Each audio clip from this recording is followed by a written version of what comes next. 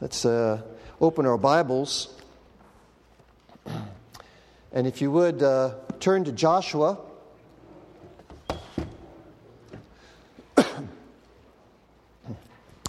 Joshua chapter 2.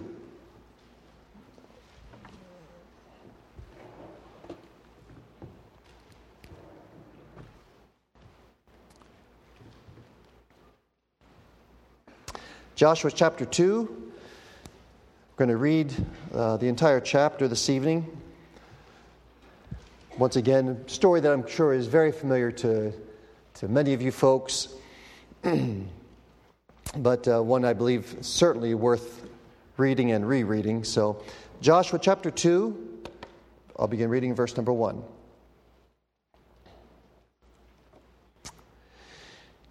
And Joshua, the son of Nun, sent out of Shittim 2 men to spy secretly, saying, "Go view the land, even Jericho." And they went and came into a harlot's house named Rahab, and lodged there. And it was told the king of Jericho, saying,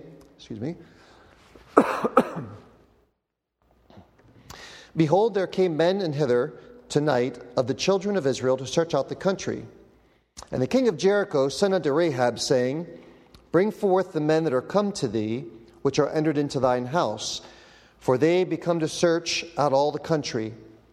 And the woman took the 2 men and hid them, and said thus, "There came men unto me, but I wist not whence they were.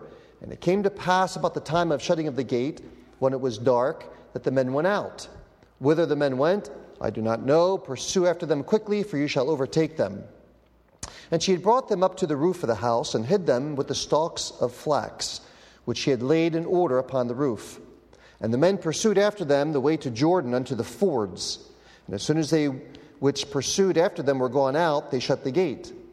And before they were laid down, they came up unto them upon the roof. She came up upon them to the roof.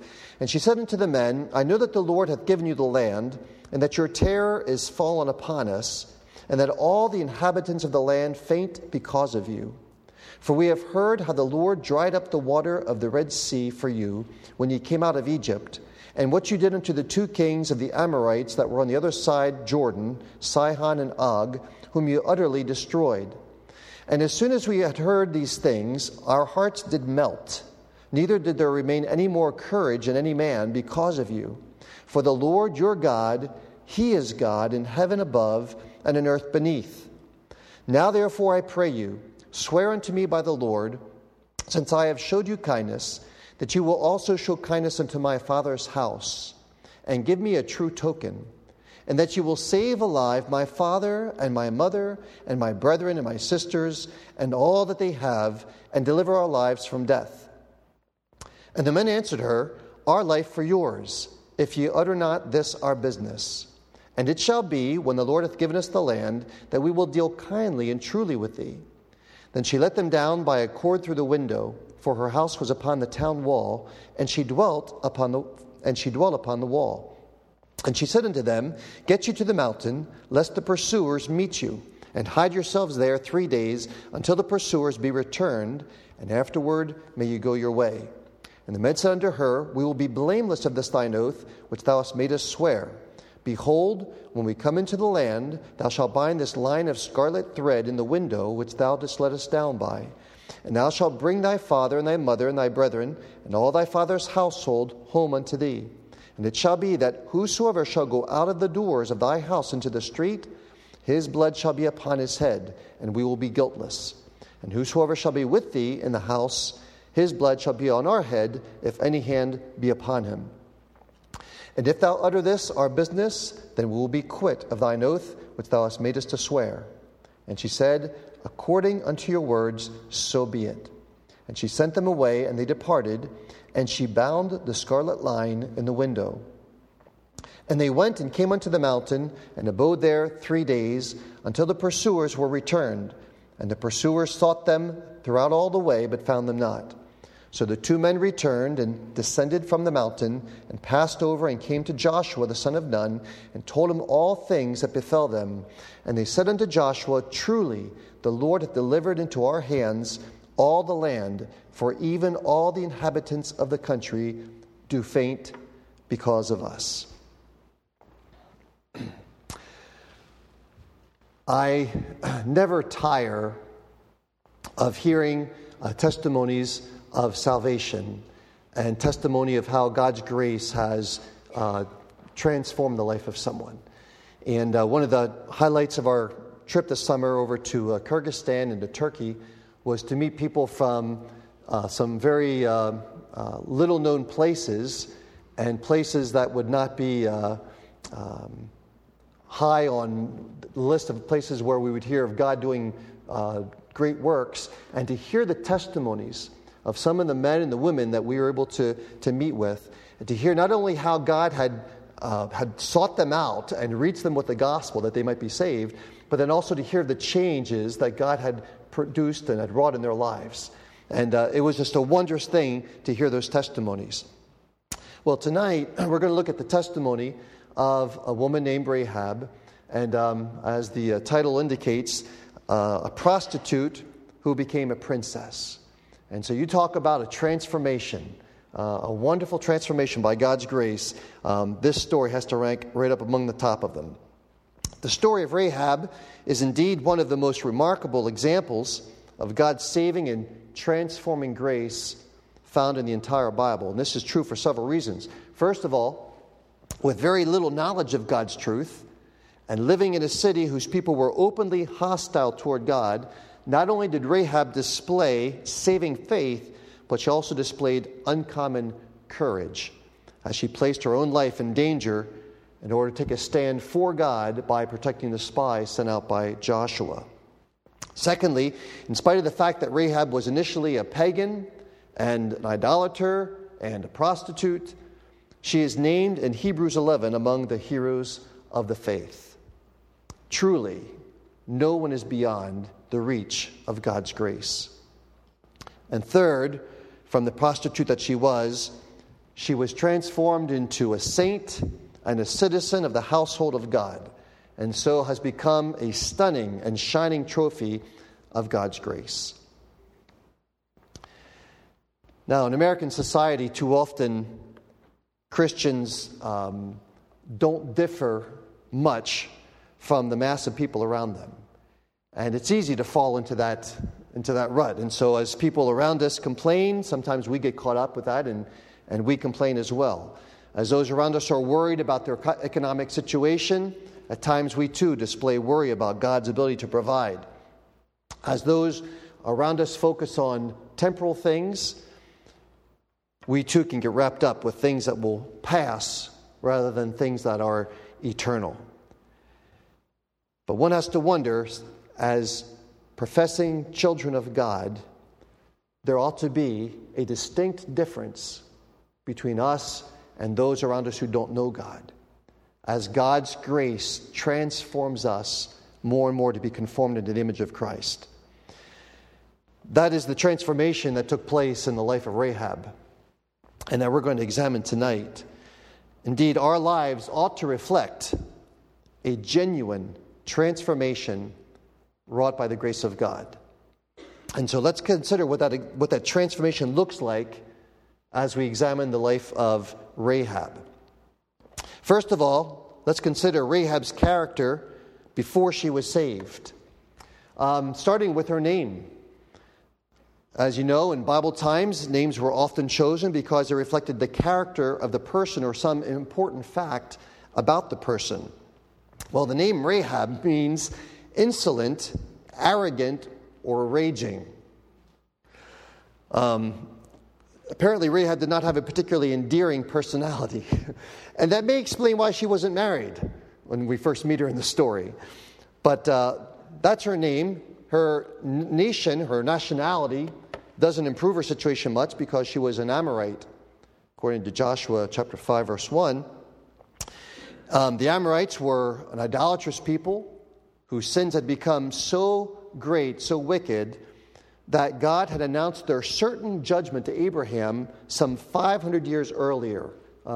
Text is up there, Genesis 15:16. We will look at it now. But God had already announced to Abraham 500 years before that this nation would be judged because of their sin. And then, of course, there's her notoriety. She was known as a harlot. In fact, Rahab's name is mentioned a number of times throughout the Bible, and every time her story is referred to, the Bible writers recall this aspect of her life.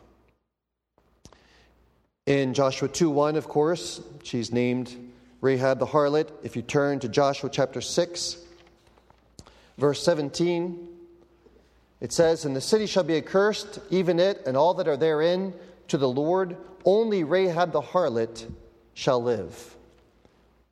Again in Joshua chapter 6, verse 25, "And Joshua saved Rahab the harlot alive, and her father's household and all that she had." Look now in the New Testament, in Hebrews chapter 11, even when she's referred to in this chapter of the heroes of faith, notice the reference that's made to her. Hebrews chapter 11 and verse 31. Hebrews 11, verse 31 says, "By faith the harlot Rahab perished not with them that believed not." And then one more time in James chapter 2, verse 25, James 2:25, "Likewise also was not Rahab the harlot justified by works when she had received the messengers and had sent them out another way." Every time her name comes up, she's referred to as the harlot. That's what characterized her. She was known to be a brazen and wicked woman, not the most likely candidate for salvation. And yet, as we mentioned at the beginning, no one is beyond the reach of God's grace. And Rahab certainly is a wonderful example of that. So let's look next at Rahab's conversion and the evidence of saving faith in her life. First of all, there's the declaration of her faith. So as she meets these spies and receives them into her household and then even hides them, in the midst of this interaction, she makes a statement, and it's a very surprising but noteworthy statement. In verse number 9, chapter 2, verse number 9, she said unto the men, "I know that the Lord hath given you the land." I know that the Lord hath given you the land. You know, some 40 years prior, when the 12 spies were sent out to spy out the land, 10 of them came back. They were Jews. They knew God, or they knew of God. They knew His promises, and yet they could not say, "We know that God has given us the land." And here's this pagan, idolatrous woman who says, "I know that the Lord has given you the land, and that your terror has fallen upon us, and that all the inhabitants of the land faint because of you." Skip to verse number 11. "And as soon as we had heard these things, our hearts did melt, neither did there remain any more courage in any man because of you. For the Lord your God, He is God in heaven above and in earth beneath." That's a pretty strong declaration of faith, I would say. Not only does she use the covenant name of God here, which is surprising. Okay, when she says the word Lord, it's in capital letters, at least in most translations, and which indicates that it's the Hebrew word Yahweh. And so she's using the covenant name, the chosen name for God and His people. She uses that name to refer to God. And then she affirms and said, "The Lord your God, He is God." And so she's declaring her own personal faith in the God of Israel. Not only that, but when she says, "I know that the Lord has given you the land," that's a surprising statement again, because that is based upon what God had told Israel, that He would give them the land. Well, the essence of faith is to take God at His word, right? It's to believe that what God has declared, He is also able to perform it. And so at some point, she had heard that God had told Israel He was going to give them this land, and she believed it. This was very clearly an act of faith on her part. She was fully persuaded that what God had promised, He would perform. And so she believed that God would judge sin, which meant the nation that she was a part of. And she believed that God would deliver His people, and those were the people with whom she wished to identify now. It's also worth pointing out that this story is clear proof that a person doesn't need extensive knowledge of the Bible to come to saving faith. When she explains to the spies what she knew, it's not a lot. She knew that when they came out of Egypt, God had parted the Red Sea. She knew what they had done in their battles against the two kings of the Amorites, and that was about it. She had a few little bits and pieces of God's workings and God's plan for Israel. That was the extent of her Bible knowledge, but it was enough for her to fear God, to know that He was a just God, and to believe Him, to believe that He would be willing to accept her, a pagan and a prostitute, and allow her to be a part of His people. Now, I share that, I underline that, because I think we need to be careful sometimes when we witness to folks that we may fall into the thinking that people need to hear or know a lot before they can get saved. And of course, there are certain basic facts they need to understand clearly about the gospel. But oftentimes it is, at least it's been a special blessing to me over the years, especially in the mission field, when we'd meet people that had very little knowledge of the Bible, very little background, if any, with Christianity, and in presenting the gospel to them for the first time in one conversation that maybe lasted for whatever time, 45 minutes or an hour, that a person would get down on their knees and get saved. And it was genuine faith and genuine conversion. And so as we share the gospel with folks, again, we shouldn't think that they need to hear it a lot of times or come out to church very often before they can act upon the gospel as we presented it to them. And so the text says that she believed in her heart, and then she confessed with her mouth. And that's exactly what the Bible says is needed to be saved, according to Romans 10:9. And in fact, that seems to be the declaration of faith, which is in view when in Hebrews 11, we read earlier, it says, by faith the harlot Rahab perished not. She didn't perish because of her faith that she declares here in Joshua chapter 2. So we have not only the declaration of her faith, we also have the demonstration of her faith. As James points out, that even so, faith without works, or without transformation in one's life, is dead. And so Rahab demonstrated her faith in a number of ways. First of all, she demonstrated her faith by hiding the two spies, which of course meant she was placing her own life in danger in order to take a stand for God. She knew that these men were servants of the Lord, and she chose to side with them, which meant, of course, she was siding with the God of Israel. And it is this demonstration of her faith which especially is in view in James chapter 2, when James refers to Rahab and says, see, wasn't she justified by her works? James specifically refers to the fact that she hid the spies. Now, that's not a contradiction with the Bible teaching that we're justified by faith, in that Rahab was, first of all, justified before God by her faith, but her faith was justified, if we could say this, before men by her works. And so God, who sees the heart, knew that in Joshua chapter 2, when she says, I know that the God of Israel is the Lord. God could see her heart, and at that moment, by her faith, she was justified. But people couldn't see what took place in her heart, and that became evident by her works as she then went on to hide the spies and, again, to side with Israel. And so the Bible is perfectly clear.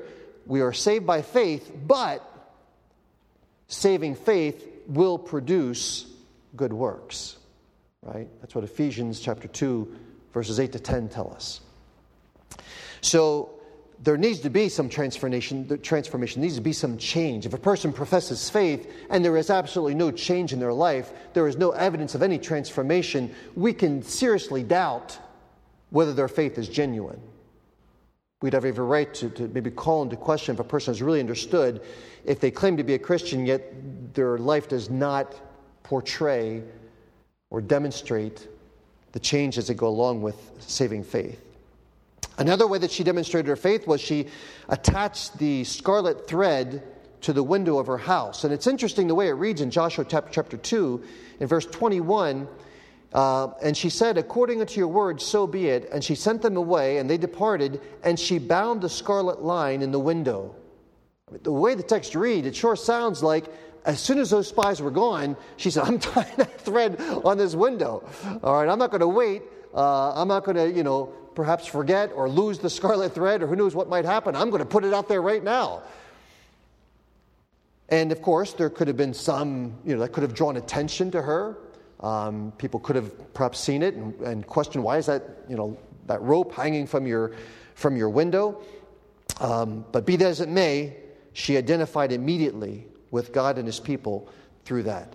Now, of course, the scarlet thread could well be, if not understood by the spies, certainly by God, that it was an indication of the salvation through the shed blood of Christ. The scarlet thread of redemption is woven throughout the entire cloth of Scripture and is so clearly expressed by the Passover phrase when God said, when I see the blood, I will pass over you, and the plague shall not be upon you. And again, whether the people in the story understood that connection or not, looking back now, it seems pretty evident why God would have chosen the scarlet thread. But anyway, it was certainly a demonstration of her faith to put that out there. Also, her faith was demonstrated in that she, by her seeking the salvation of her family.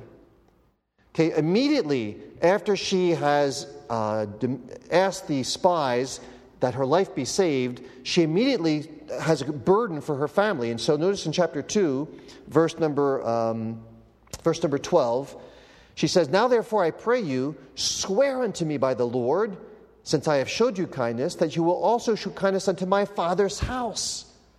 And that you will, verse 17, that you will save alive my father, my mother, my brother, my sisters, and all that I have, and deliver their lives from death. And then notice a little bit further on, in chapter 6, verse 22 and 23, we find she was quite an effective witness, because notice what the result is in chapter 6, verse 22. But Joshua had said unto the two men that had spied out the country, go into the harlot's house, and bring out thence the woman, and all that she hath, as he sware unto her. Listen.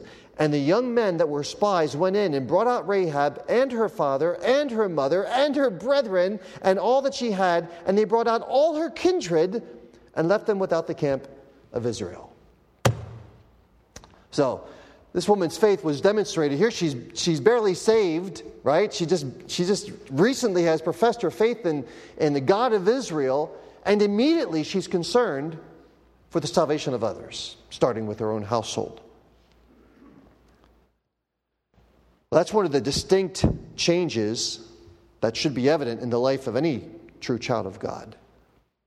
A burden for lost souls. Just as our Lord commanded, we saw a couple of weeks ago when Pastor Art was teaching in Mark chapter 5, and the man who was healed by the Lord, and he asked to go with him, and the Lord said to him, go home to your friends and tell them what great things the Lord has done for you. And so time and again the Lord commands us to go. Well, she hadn't even received that command. She just had a natural burden to go. She said, there's people here I care for. I don't want them to be judged. And so she immediately seeks their salvation as well. And so it's again a valid question for every believer. Who are the lost people that you are currently reaching out to as you seek opportunities to share the gospel with them?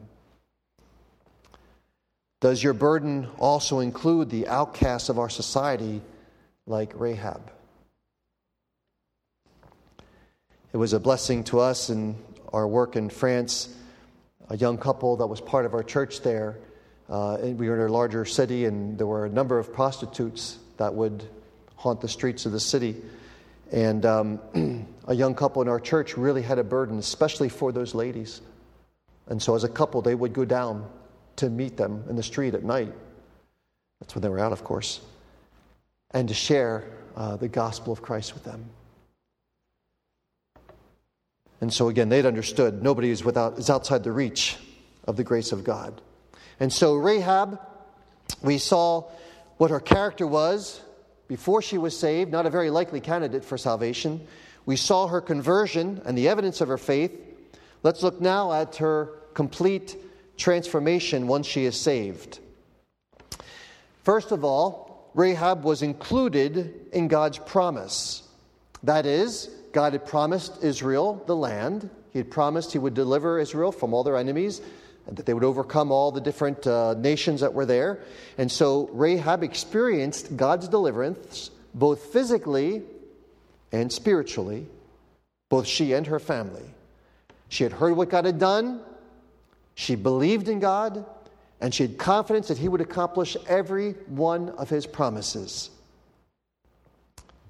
And that in the face of every improbability. All right, here was this unwarlike force, Israel, with no training and no real military acumen, coming against a well-armed and well-fortified city. And yet she sided with the underdogs. Because, again, she knew who their God was and she believed in Him. So she was included in God's promise and benefited by that promise. She was also inducted into God's Hall of Faith. And so, as we saw, she's named in Hebrews 11 among the heroes of the faith. And so, although others in Jericho saw no beauty in Rahab, that they would desire her company, not only did God see the value of her precious soul, but He even elevated her to become one of the heroines of the faith mentioned in Hebrews chapter 11. That's remarkable. Thirdly, she was integrated into God's people. I'd like us for us to read a text in Matthew chapter 1, the genealogy of our Lord. Again, these genealogies shouldn't be skipped over too quickly, as they often contain some wonderful nuggets of truth here. Matthew chapter 1, it says, "And Salmon begot Boaz of Rahab, and Boaz begot Obed of Ruth, and Obed begot Jesse, and Jesse begot David the king." And so the Bible says that Rahab became the wife of a man named Salmon.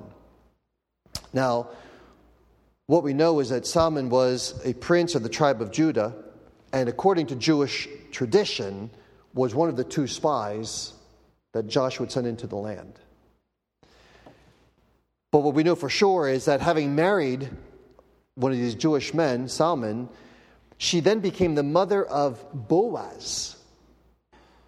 Now, you talk about transformation. When you go to the book of Ruth and learn about this individual, Boaz, I mean, such a godly and gracious man, and then to realize that the mother who had raised him was none other than Rahab, the prostitute. Yes, her transformation was complete. From being a woman of the streets and a harlot to become the mother of, the wife of a prince of Judah and the mother of such a wonderful man as Boaz. And finally, she was also incorporated into the Messianic line. And so as we just read in Matthew chapter 1, and also we can find it in Ruth chapter 4, Ruth becomes the great-great-grandmother to David.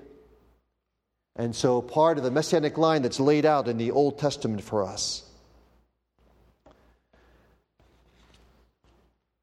It's actually, just on a side note, interesting and instructive that in the Lord's genealogy, we just referred to it in Matthew there, none of the holy women of old are mentioned by name.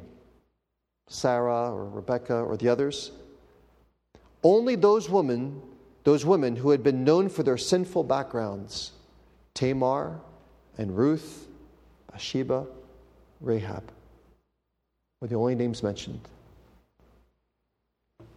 As if God is saying, listen, here is a demonstration of my power in transforming the life of somebody and elevating them to a place where they actually became part of the lineage of our Lord. I like the phrase I found in a commentary. It's in your notes, not on the screen there, but in your notes it says, "Poor Rahab, the muddy, the defiled, became the fountainhead of the river of the water of life, which floweth out of the throne of God and of the Lamb. And so in conclusion, just like Rahab the prostitute, all can benefit from the scarlet thread of redemption found in the Bible. None are excluded from God's wonderful plan of salvation. And once a person is truly saved, God promises to begin to transform that person's life. That is both His promise and His plan. He that has begun this good work in you shall perform it till the day of Christ. And so again, as we seek to follow the Lord, may we continue to yield to Him day by day to allow Him to transform us, to allow us to become trophies of His grace, just like Rahab was. And as we share the wonderful news of Jesus Christ, may we never overlook the Rahabs that may haunt the streets of our cities, and reach out to those who maybe society has no room for, no time for, but recognize that God sees in them a precious soul that His grace is able to transform. And so let's give Him praise. As we go to prayer tonight, we can certainly thank Him for His wonderful grace and transforming power.